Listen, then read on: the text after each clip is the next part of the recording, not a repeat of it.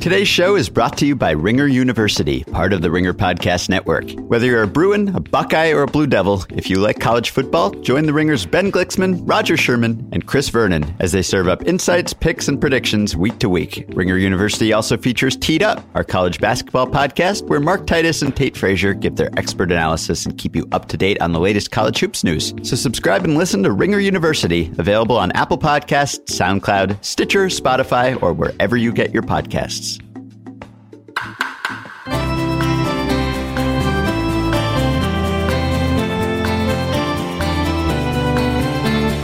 Hello and welcome to the Ringer MLB Show, part of the Ringer Podcast Network. My name's Michael Baumann. His name is Ben Lindbergh, and today we're answering your mail. Mailbag! Mailbag! Oh, crap. I don't have the air horn app ready. Well, no matter what, we've got our mailbag runneth over, so we don't have time for banter. We don't have time for me to go digging for my cell phone. So, yeah, without objection, we'll jump right in. Yeah, let's do it. Happy Labor Day, everyone. We are pre-recording so that our producers didn't have to work over the long weekend. So we're just going to go into mailbag and hope that nothing that we say is terribly outdated by the time you hear this. As always. Yeah. All right, so the first one comes in via Twitter from @BumMoney. Is batting around 9 or 10 batters at bat in an inning? Okay, so this genre of question, generally, I don't enjoy. I have permanently unsubscribed from all hot dog sandwich discussions. However, I do have pretty strong feelings about this one, and I don't know where you stand on this one. We've never talked about this, and I'm terrified that you're gonna. It's just 10. Go. No.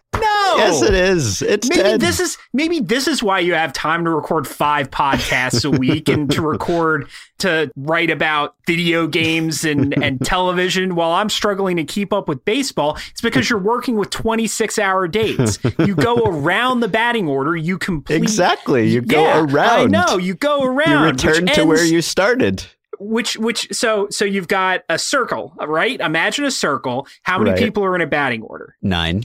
Divided into 9 wedges. Now, why do you need to complete 10 wedges to say that you've gone around the circle once? I guess I understand the wedge argument, but I think that's the crux of it. That's a reason that this is a debate, because you say that because you hear announcers, and one, I believe that it's 9 because it's right, but also because when I was growing up watching Phillies games, Harry Kalas would say the team batted around. Usually it was the Braves who had batted around because this was the mid-90s.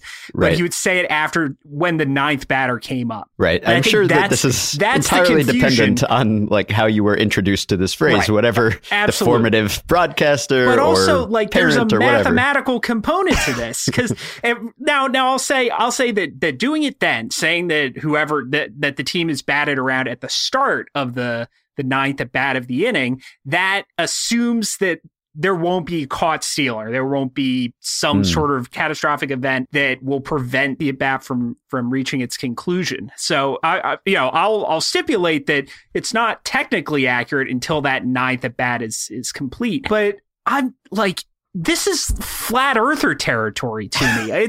I just don't understand. It's not like the hot dog sandwich thing. Like, I've gone over in my head. I could definitely see both sides of that. Yes. And if we want to That is why I don't have an opinion. I don't care. It's arbitrary. It's how much do you really want to say either one? Yeah. How much do you really want to interrogate the teleology of the hot dog? Right. But this one, to me, and evidently to you, although in a completely opposite way, does have an answer. And I just think you have to go around to where you started. I think you have to be back to where you began, or else it's like batting, I don't know, through the order. It's getting to the end of the order. You have to circle around. You have to see get back to where you started. So I don't want to cite dictionary definitions here. I know that's always it's a bad debate tactic. You're saying that batting around constitutes 10 batters. So I think the ship has sailed on bad debate tactics. But yeah. So I just picked up my Dixon baseball dictionary, trusty Dixon. And I looked up bat around, and it says to have all 9 batters in a team's lineup come to bat during an inning with the 10th batter coming up. Now, I mean, maybe the meaning has changed. That could not be less illustrative. It is actually kind of a confusing definition, but I think, at least I interpret it to support my side of this case, which is that the 10th batter is up and that the 9 batters have batted. No, it says 10th batter is coming up, right? Coming up. I assume that means he's like actually on his way to the plate, though, right? Because I mean, I don't know. 10th batter is always coming up when he's on deck, right? Yeah, or when he's in the hole, he's coming up. So to me, this means when he's actually striding to the plate because he is about to bat, and therefore the team will have batted around. I don't know if there's a way to settle this. There isn't. We're just going to fight over this forever. But well, there was actually a question later in this mailbag about the thing that we most disagree about. I was going to pivot right to that one. I didn't know what the answer was going to be, but now I guess I do. I thought we were going to have a lot of trouble coming up with one of those. But evidently not. No. So do you know what the consensus or majority opinion on this issue is? Do you have a sense of which one of us is in the majority? Not that that means that we're right, but yeah. I will say I've been shocked by the number of people who think it's 10. Mm-hmm. Whether that means it's more than it could very well be more than half, in which case, like, I remember Deadspin a while ago, they started talking. There was like it was a Drew McGarry article where he was talking about wiping after he pooped. And he said he talked about it in just assuming that everybody wiped sitting down, and there was apparently a wiping standing up contingent in the comments, and this ruled his mailbag column for like 3 months because everybody was just so shocked that these different people existed. No, I felt the same way about this. Yeah, I did too. When I found out that there were people who thought it was not 10, I couldn't believe it. Wow. There's a separate entry in the dictionary here that says bat around as a noun, with a hyphen between the two words, and it says the occasion upon which all 9 batters in a team's lineup come to the plate in an inning with the 10th batter coming up. First use 1880. Again, I assume that this means with the 10th batter coming up, as in he is actually at the plate or on his way to the plate. But, you know, maybe the meaning has shifted and it doesn't matter what the Dixon Baseball Dictionary says if enough people have decided that it's the other way around. But I firmly hold to 10 and you firmly hold to 9, and we're just going to have to continue podcasting somehow and try to get over this. Yeah, this has been the Ringer MLB show, part of the Ringer Podcast Network. Join me next week with my new co-host. You'll have to find someone on staff who thinks it's 9. Yeah, I'm sure there's at least one person. Okay, so let's go into Chris Swick's question. What's the one topic we vehemently disagree about apart from that one? I don't know that we have one apart from that one that can measure up. I mean, obviously we talk about our differing levels of interest in college baseball on this podcast fairly often. But you'd love it if you gave it a shot. I'm not counting that. Perhaps. I mean, I love baseball, and it is a form of baseball, so I don't hate it. So I don't know if we're nearly as vehement on that as we are about this issue. And I know we disagree about the shift, and you think it shouldn't be allowed. I don't know. I don't know if I'm on the opposite end of the spectrum. I do think it should be allowed. It's not like my favorite thing about baseball or anything. So I don't know if that counts as vehement, but I have a hard time here coming up with something that can top batting around. I'll say, broadly speaking, I think we look at baseball more or less the same way. I think you might think, I don't know if the word is excellence or optimality, or efficiency. Like, I think you think that is inherently interesting in a way that maybe I don't. And but that's not a huge difference. You know, I probably wrote 5,000 words about Max Scherzer this season. I'm pretty sure we disagree on how much we like New York City. That's true. Given that you've lived there on purpose for your entire life, and I can't stand the sight of it. Yes, although it doesn't seem like you're that big a fan of Texas either. No, well, I mean, I'd rather live there than here, but yeah. So, I think our first question answered our second question pretty satisfactorily. Yikes. Okay, let's go to an actual baseball question. This is from @Strovel on Twitter. Who are the top 5 25 and under candidates to get 3,000 hits. He offers Jonathan Scope, who is 16% of the way there and getting better by the at-bat. Scope is one of those guys who's going to put up pretty big hit totals just because he doesn't walk that much. Like we talked about Ricky Henderson, who played forever and just barely got there because he walked all the time. And, guys who walk a lot tend to eat up a lot of plate appearances with walks. So that's not a bad pick. I don't know if we'll go 5 deep, but I'd just say it's probably exactly who you think it is. Guys who make a lot of contact and started pretty young. Mookie Betts, Francisco Lindor, I think would be a pretty decent bet. Yeah, there was a rash of articles on this very topic about a month ago when Adrian Beltre made it to 3,000, and our former podcast guest, Neil Payne at 538, did the statistical look at this. And he came up with Carlos Correa, Francisco Lindor. Rougned Odor is maybe the one you wouldn't immediately think of in that class, although he's a good player, but he started at his age 20 season, I think, and he's another guy who doesn't walk a ton. So those guys, Betts and Bogarts, Harper is still in that class. Machado, Trout is now 26, so I guess he's not eligible, and he also walks a lot. But I think in that group, I mean, those are also basically the best players under 25. So I don't know. Scope is kind of a good dark horse candidate, but he's feels to me kind of like, I guess 10 years ago, it would have been... Call out a guy, the worst guy in the 3,000 hit club. Well, I was going to say that 10 years ago, it was like Edgar Renteria or someone like that was on pace or above the pace because he started young and he got a bunch of hits, but he was not that caliber of player and didn't pan out. Or even Carl Crawford, I think, was ahead of the pace for a while. Jose Reyes, guys like that. So it's really obviously very difficult to project that far out in advance. And Adrian Beltre has had a completely atypical 30s that you would not have expected. So we can't say with any certainty. That's a worry for me. I just don't think Odor's hit tool is good enough to get him there. And the worry, I mean, it's possible, I guess. But the worry with him and Scope is you got to be good enough to get 500-600 plate appearances a year every year for 18 years in order to get in that territory. And just a lack of it's weird because if your secondary skills are too good, then you walk too much. But if they're not good enough, then once your bat slows down, you're out of baseball at 32. So I think that would be the reason that I would bet against Scope getting there. Apart from just so many things would have to go right anyway. There's also the fact that we're at a 254 league-wide batting average, which does not help either. And if things keep going as they have, and if they do, probably we'll get rule changes or something to counteract it. But if things keep progressing this way, we'll just see more and more strikeouts, lower averages. So that won't help. Yeah. And let's predict the future again. A lot of the answers will probably be the same to this question. This one's from @STH749.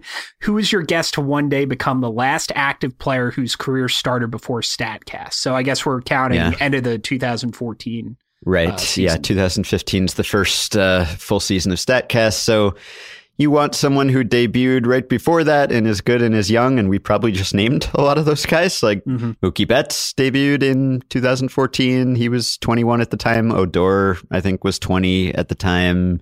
So Betts, Bogarts. Trout was only 22. I mean, the thing is, he's going to have $700 million in the bank by the time he's 40. So he's not going to have a whole lot of incentive to stick around. Trout was only 22, and that's true. Just debuted.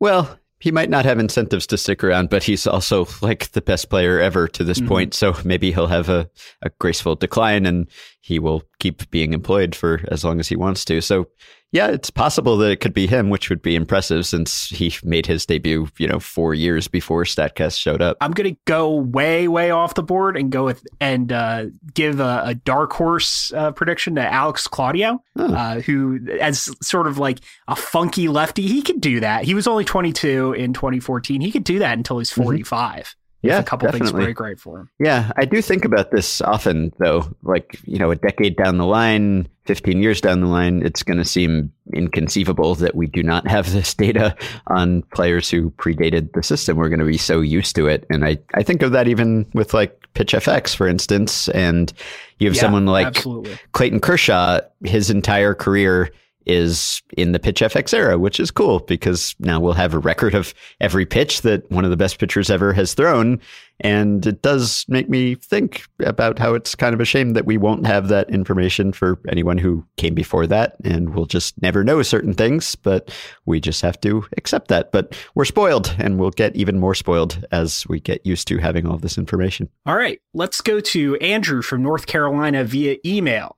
Who has a quicker path to contention, the White Sox or the Braves? Does Chicago's star power outweigh Atlanta's depth? And he also mentions that he was at NC State when Carlos Rodon and Trey Turner led the Wolfpack to the College World Series. That was a great year, that 2013 College World Series. So I want to thank Andrew for writing in and ask your thoughts on this. Well, I would say that I'm more confident in the White Sox plan panning out, but it also might take longer for them to get to the point where they're contending again. I think once they get there, they will maybe have built a better team, but I would guess that the Braves are closer to respectability. And as far as the division setup, the East is extremely weak right now, but you have the Phillies, hopefully ascendant in theory, and Marlins have new ownership coming in. The Nationals are still good for a while. The Mets, I have no idea. We have a Mets question in a little bit, maybe we'll get to. But I would say that most likely the Braves have the easier path to contention in the division, just going by their competition, and probably are a little bit closer in that they began their rebuild before the White Sox did. So I'll say they get there first, but if I had to buy stock in one of these rebuilds, I would go with the White Sox. I think the White Sox are pretty close. I think the White Sox get over 500 next year. Wow. Because I said this when they traded Eaton and Sale. The amazing thing is not just how much talent they got back, but how close it was to the major leagues. And they've been very, very college heavy since 2015 in the draft. And whereas the Braves, like they've got more young, talented pitchers than they know what to do with, but they were all high school guys, almost all high school guys. And they're still, even Colby Allard, who he's been in the system for 3 years. He's still a ways off. Whereas, Alec Hansen can move quickly. Carson Fulmer's been in the major leagues already. Lucas Giolito's in the rotation right now. Yohan Moncada's up. So, and Eloy Jimenez isn't that far away either. So I think the Braves probably have more talent, but with a longer lead time. And as goes along with that, a lot more risk. I guess we disagree, but that wasn't that vehement.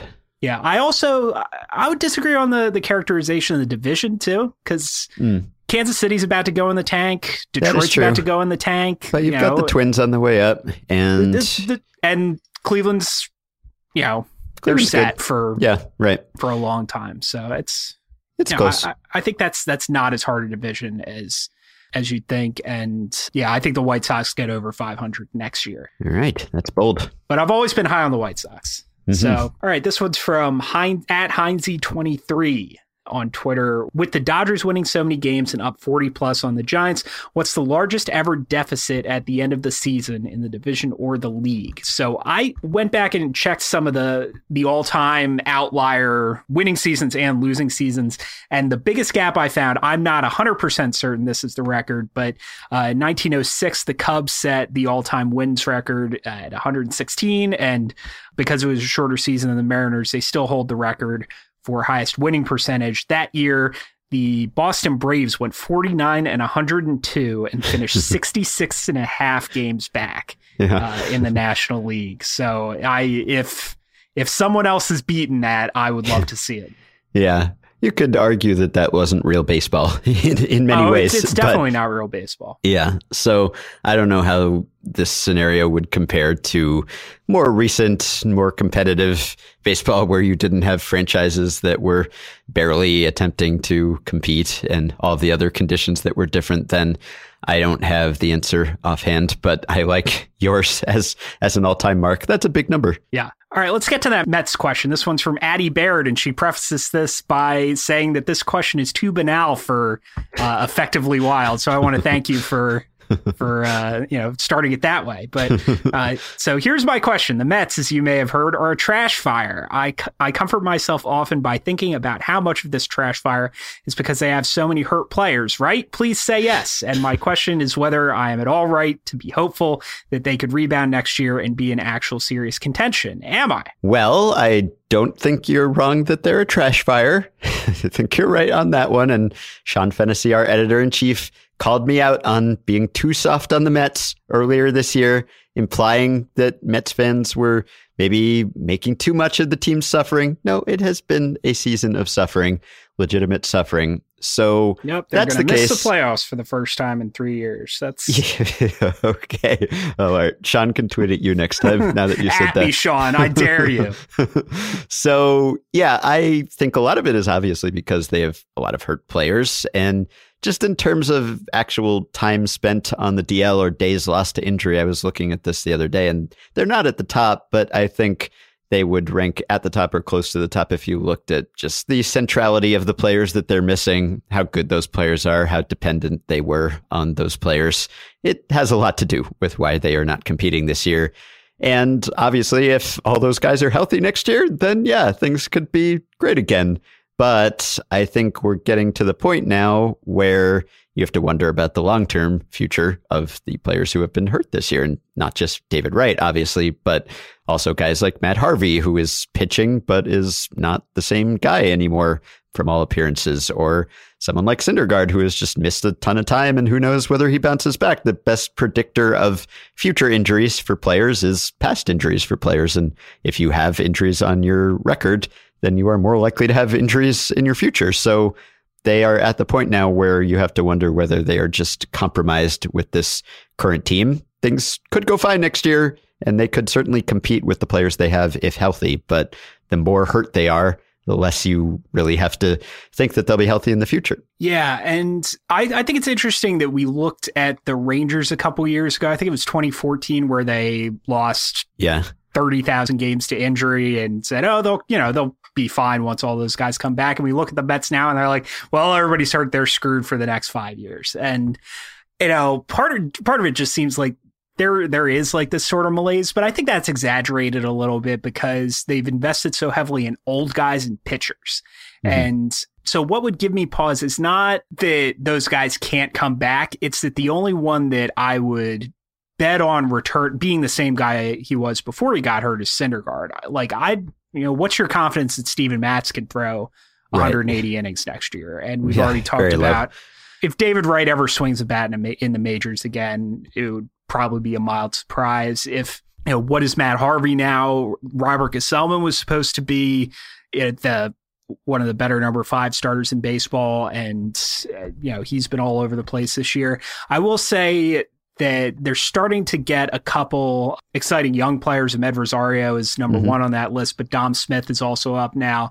And he should be pretty good. He's been overshadowed a little bit because of Rhys Hoskins, but as first base prospects go, he's pretty good. So, they can retool a little bit, but I just wonder how much of it is ownership is just making it very, very difficult to compete unless you get one of those outlier seasons where you have 7 power pitchers and 5 of them stay healthy like that. This is what happened in 2015. And if that does happen, you don't need to be that good everywhere else. But they're not at the blow it up and start over point. No, these guys are still young and not that far removed from being good enough to get the Mets to the playoffs, to the World Series. So you just kind of have to keep trying and crossing your fingers for better luck, better health. Mm-hmm. All right, so let's continue antagonizing our bosses. And I got 2 Orioles questions, and I'm answering this one instead of the one about, wow, how great is Tim Beckham? Tim Beckham's been really good, so let's consider that one answered. And go on to Colin Biggs via email. Has any team had worse luck than the Orioles with starting pitching acquisitions the last 3 years? I'm not sure if luck is the word. Is that really the most appropriate descriptor for what?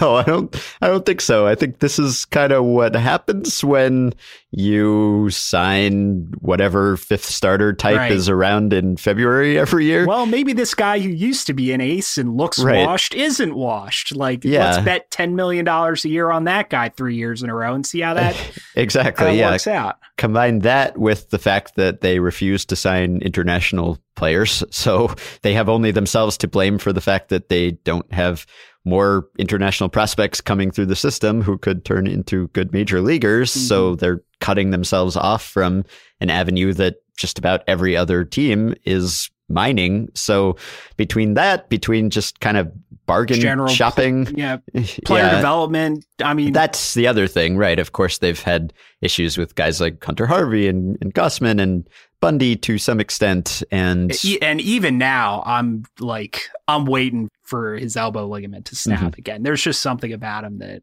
just like Big Mike Baumann is the only ray of light in that pitch, player development pitching pipeline.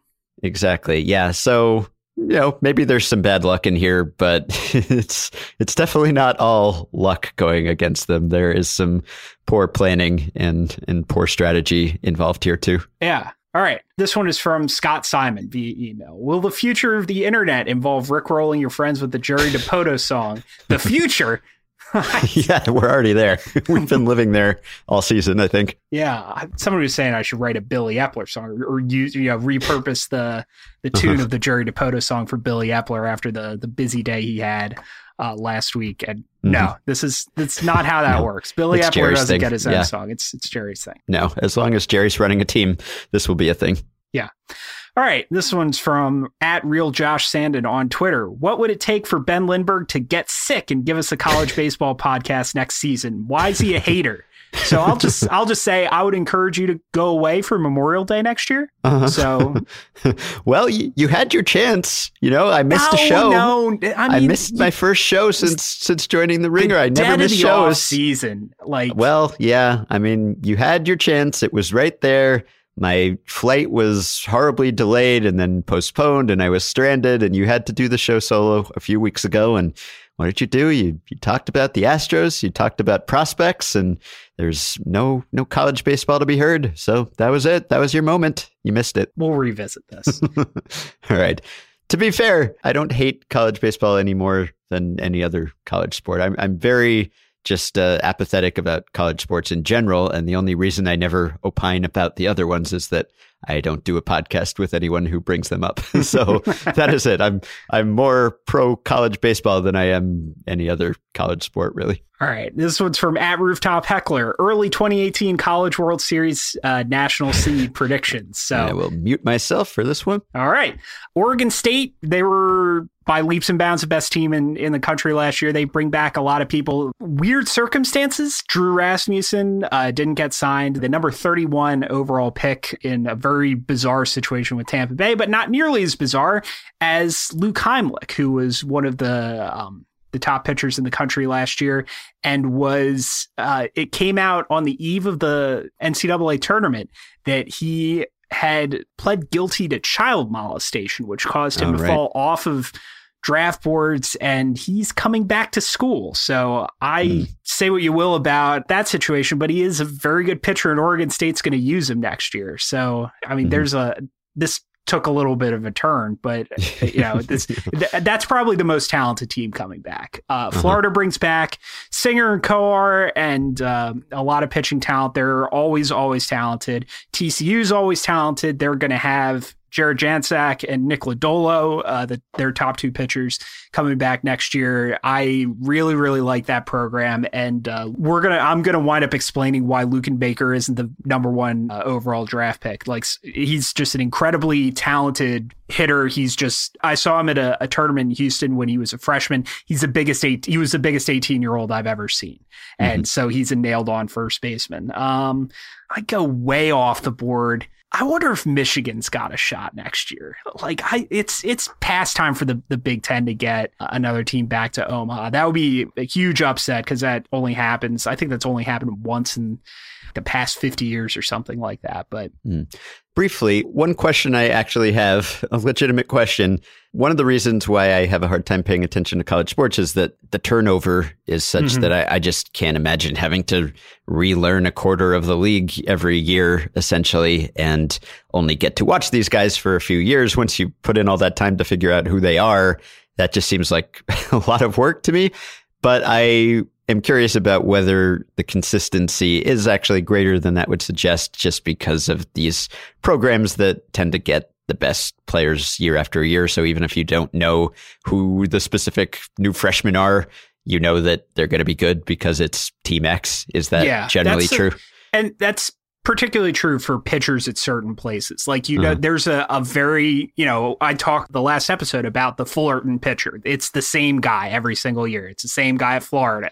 There's the Vandy boys are like the very specific kind of pitcher that they develop. And the other thing is, like, this isn't, I've all but given up on college basketball because one of the things that makes it difficult to follow is the turnover, and because there's a lot of one and done guys, or guys who came off the bench and then sort of only started the second half of their sophomore year, and then they blow up and they're gone. And if you get to a 4-year college, you have to stay for 3 years. And so that means that guys like Lodolo, who were huge prospects coming out of high school, who go to college, and these are, guys who start as freshmen, tend to stay in the lineup for 3 years at a time. So you get to know the players a little bit better. Mm-hmm. Okay, let's take a quick break. Hear from our sponsor. We'll be right back with more questions from the mailbag.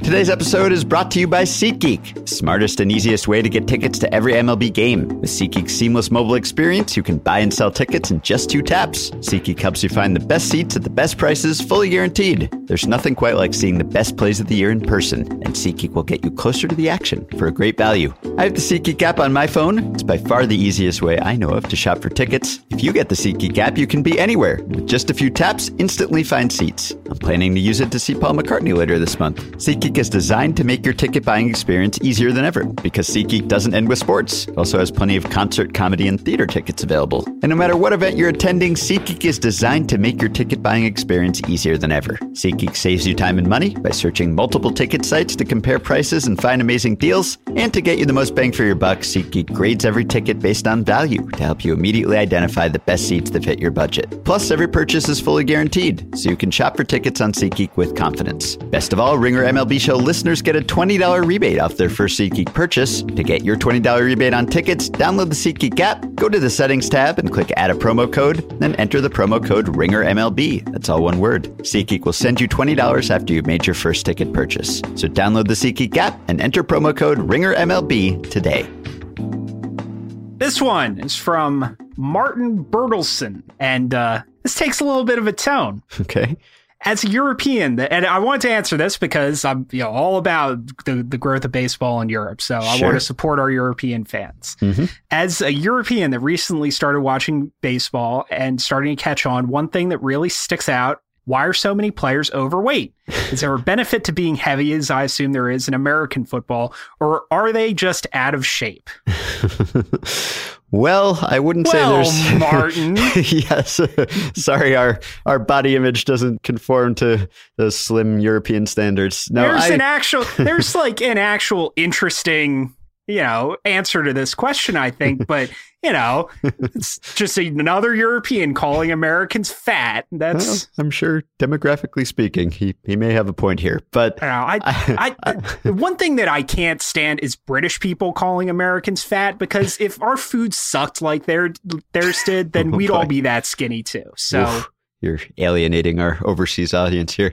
So not Martin, we're taking his question seriously. I would say that there is not as much of a benefit to being hefty in baseball as there is in football, certainly. Maybe if you're a pitcher, there's some element of momentum that comes into play with certain guys. I don't know to what extent that's the case, but, there's a mass component to acceleration and force, so that could play a part. And obviously, maybe you get more power behind your swing, that sort of thing. I mean, look, it's clear that in baseball, running speed, while important, is perhaps not as important as it is in, say, basketball or soccer, just games where the players are covering much more mileage during the game. It is obviously an advantage to be in shape and to be able to run around, but it's not as much of a deal breaker in baseball as it is in certain sports. The perception of baseball players is that they do a lot of standing around, and relative to other major American sports, there is some truth to that.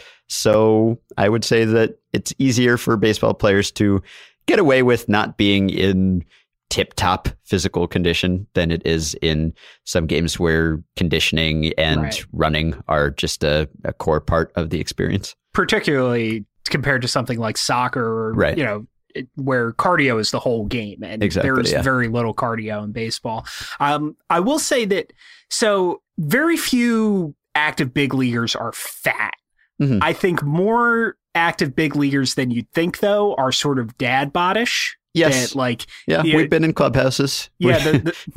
The strength is, I mean, there are definitely some people where, well, I'll stop that chain of thought before they stop letting me, back in clubhouses. But so it's not a game that necessarily requires bulging, rippling muscles. And so, I don't know how that plays on, underneath the uniform. I will say, though, that there probably is an advantage for position players for not having particularly long arms and legs, though, because there's Bill James wrote about this, and he thought it was just sort of survivorship bias, that if you're good enough to not have that quote unquote ideal body type and get through the various, scouting screening levels and make it to the major leagues, then you're the best of the best. But I think there is something to sort of, you shorten your actions in the field, your throwing motion, your swing. So like even big guys like Albert Pujols does not have very long arms and legs, even though he's a huge dude.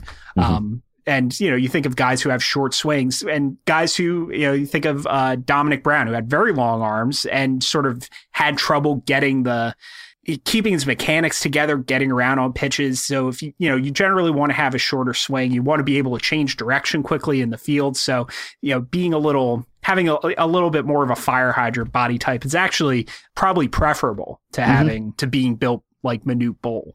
Right. Yes. All right. This one is from @thefantasysnob. Have we already seen the best of Aaron Judge, and are we currently seeing the best of Rhys Hoskins? Well, what we've seen of Rhys Hoskins has been just about anybody's best, right? And so, if this isn't the best of Rhys Hoskins, then we're in for a ride. Yeah. I mean, we're talking about the small sample best. Obviously, he will have full seasons in his career where he is more valuable than he has been over his historic start to his career. So this has maybe been the best in terms of a span of that length, but is not the best in a larger sense where he will contribute more over a full season.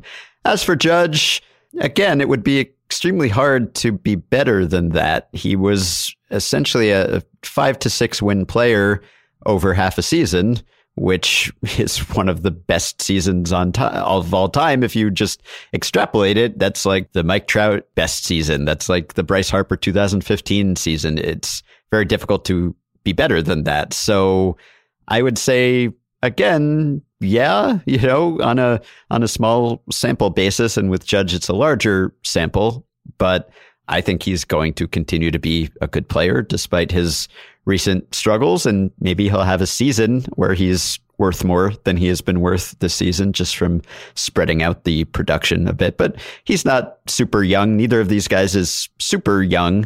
So maybe you wouldn't project them to mature quite as much as you would with the guy who comes up and has a hot start at 21 or 22. Right. Yeah, I think with the Judge question, I don't think there's another first half with an OPS of 1,300 or whatever it was. Yeah.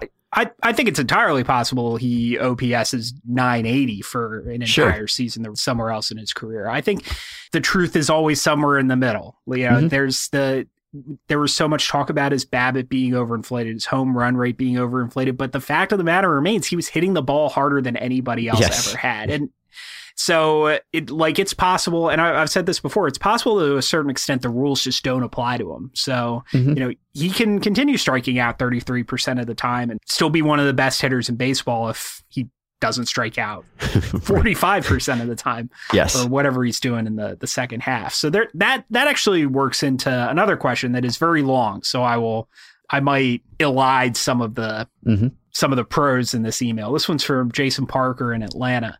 Do we not overvalue hot streaks in baseball?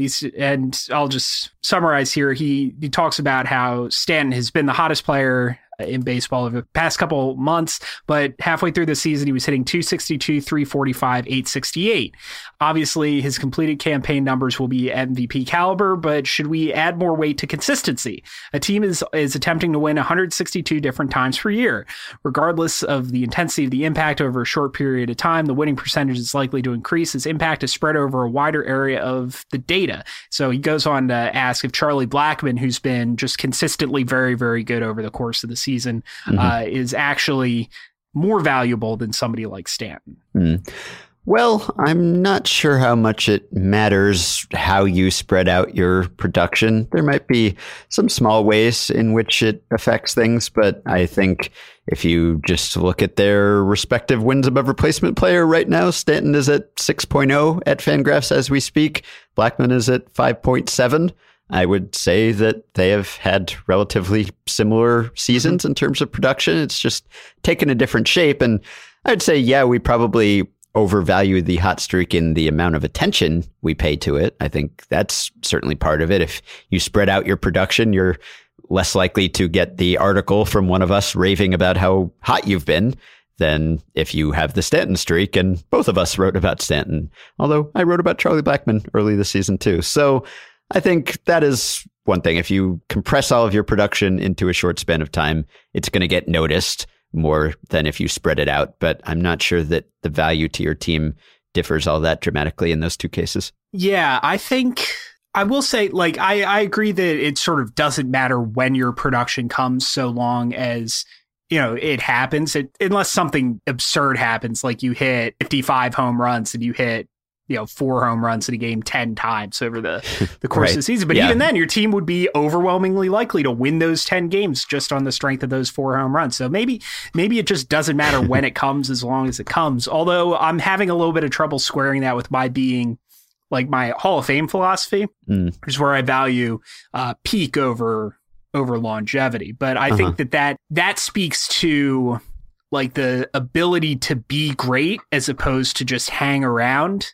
And that ability to be great over the course of a season, that's a hot streak that we call that clustering or randomness. So whereas if you put up a 9 or 10 win season, there's no way you're not a great player. Yeah, right. And, maybe there's some value in that if you're a 10-win player or something, you're producing all that value from one roster spot. That is maybe more valuable than having 2 players who are worth the same amount when you combine them, but they're taking up twice as much space on the roster. Right. I don't know that players necessarily get paid according to the idea. No, it definitely doesn't scale up like that. I don't think it does, but there might be some value there. But yeah, I think we are on the same page here. Yeah. Okay. Would a ballpark with no fences be a hitter's park because anything past the outfielders would be an inside the park home run and anything in front would be a double? This is from @echong91 on Twitter. Yeah, I would think so, because you would probably need to play way back because you wouldn't want balls to go over your head and roll all the way to the non-existent wall. So you'd have outfielders playing super deep and they'd be giving up a very high batting average on balls in play. It would be like Coors Field, but even more because the BABIP would just be crazy. So yeah, I would say no fences at all. That's a hitter's park. Yeah, I mean, there's only one way to find out for sure.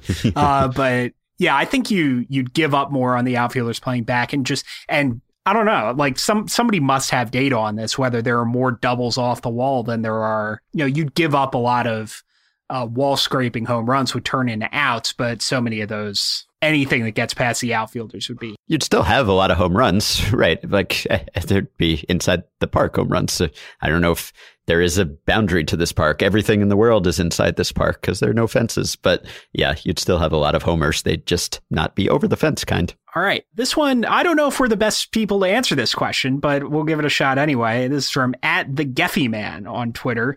If you go to a baseball game by yourself, what's the best way to watch? Where do you sit? Do you move around? Do you go do standing room? So I think I have done this in the past. I've done it exactly once. Yeah, I haven't done it recently, of course, because when we go to a game, generally we're just going up to the press box. But in the past, when I've done this, I'm a little apprehensive always about sneaking down, not because I think that I'm harming anyone's life. Obviously, I'll give up the seat if someone comes and takes it if I don't have a ticket to it. But I'm always kind of apprehensive about just is an usher going to yell at me or Getting something? Shooed out by a stranger.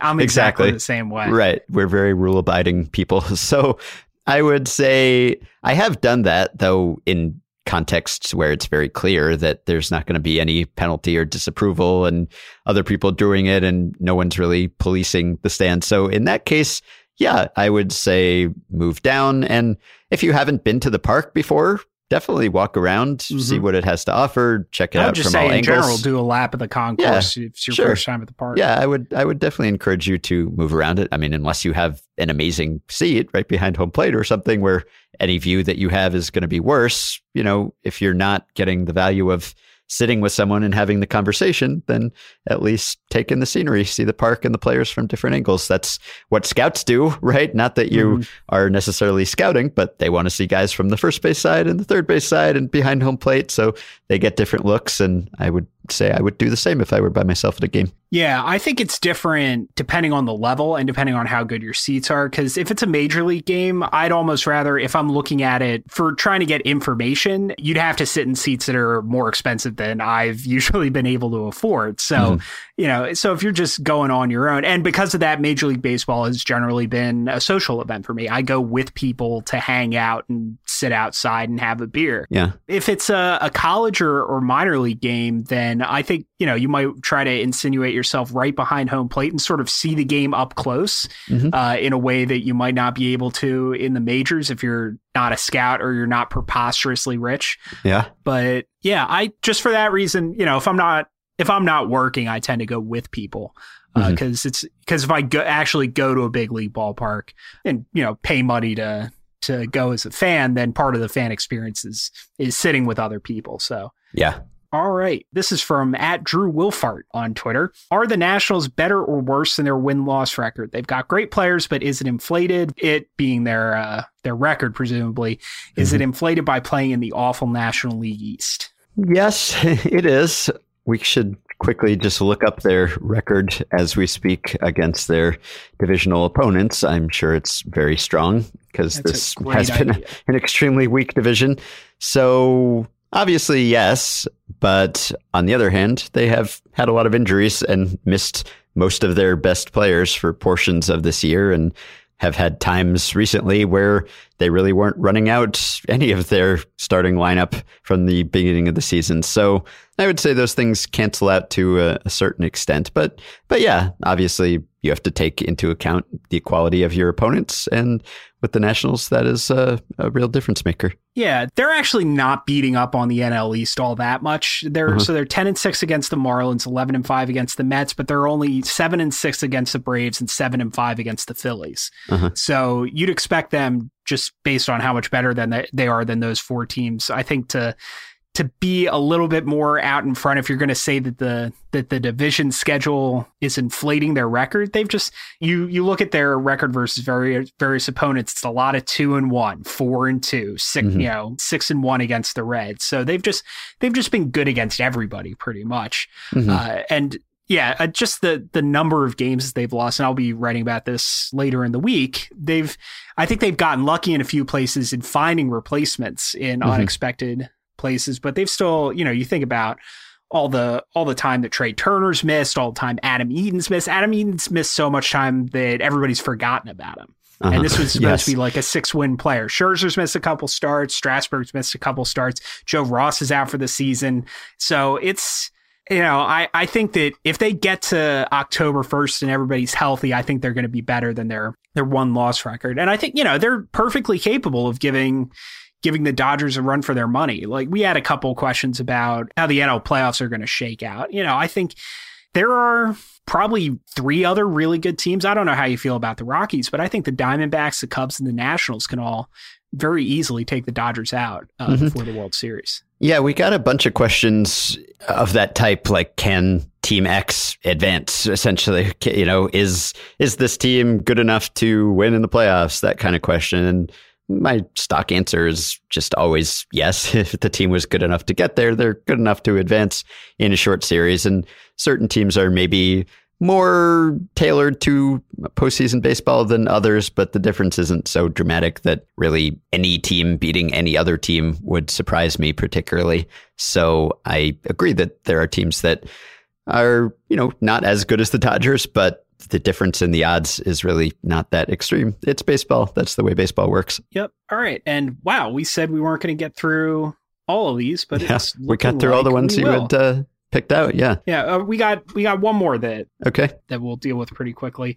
And this is from Kyler Ludlow via email. Does Corey Kluber have a realistic shot at the AL Cy Young Award? He asked a couple different Cleveland questions, but one of them we answered in the Thursday show. So we'll go with this one. Does he have a realistic shot? Well, you have to make a case for why he deserves it or is more likely to get it than Chris Sale.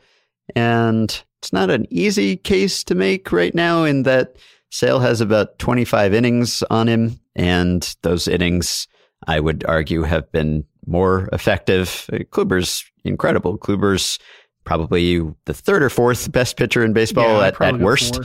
Yeah, I mean, Scherzer, Sale, and Kershaw are really the only ones who have a possibly better case. But I don't know that I could come up with a reason to pick Kluber over Sale. I don't think his stats are more appealing in a way that would sway voters particularly. I don't know that he has any better narrative behind him than Sale does. If anything, I would think just the opposite. So he wouldn't be a terrible pick, but I don't see him as the strongest candidate.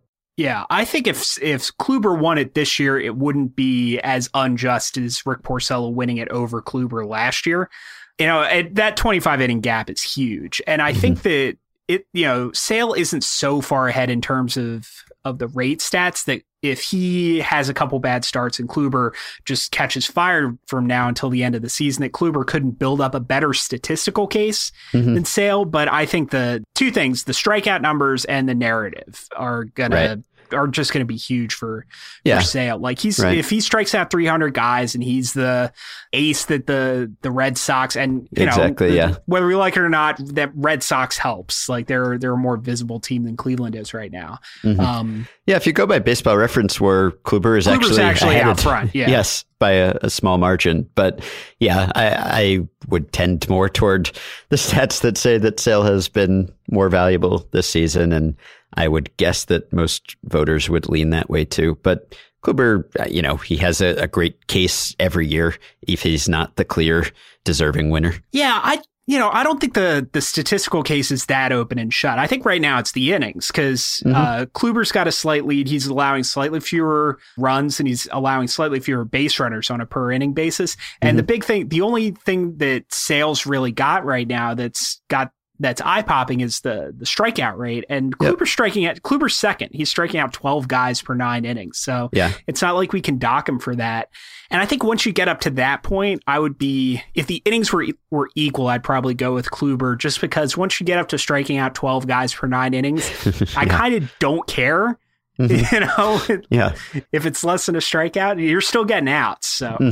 Yeah, I mean, the way that Sale pitches, just maybe his stuff partially, but just his appearance really is more eye-catching than the way Kluber pitches, but the results are fairly similar. So I would say Sale should win it and will win it, but if Kluber were to win it, it wouldn't bother me. I mean, at this point, no award results really bother me, but this one even more so than most. Yep. All right. Well, that's a mailbag. All right. We did one. A mailbag. Yep. Yeah. That went well. I enjoyed it. Thanks to everybody who wrote in. We couldn't do this without you. We couldn't do this without you anyway, but literally now we could not do a mailbag without your tweets and emails. So thank you. You want to remind people of the address just in case they want to keep emailing us? Yeah. If you want to write into us, you can write at ringermlb@gmail.com. And now that you've put that out there, I'm gonna give you the password so you can deal with some of these emails. Yeah, sure. I'd be happy to. Yeah. And of course, you can always find us on Twitter. We're pretty responsive. They all want to talk to you anyway. Somebody emailed today asking for you specifically. So. All right. Well, this was fun. You have been listening to the Ringer MLB Show, part of the Ringer Podcast Network.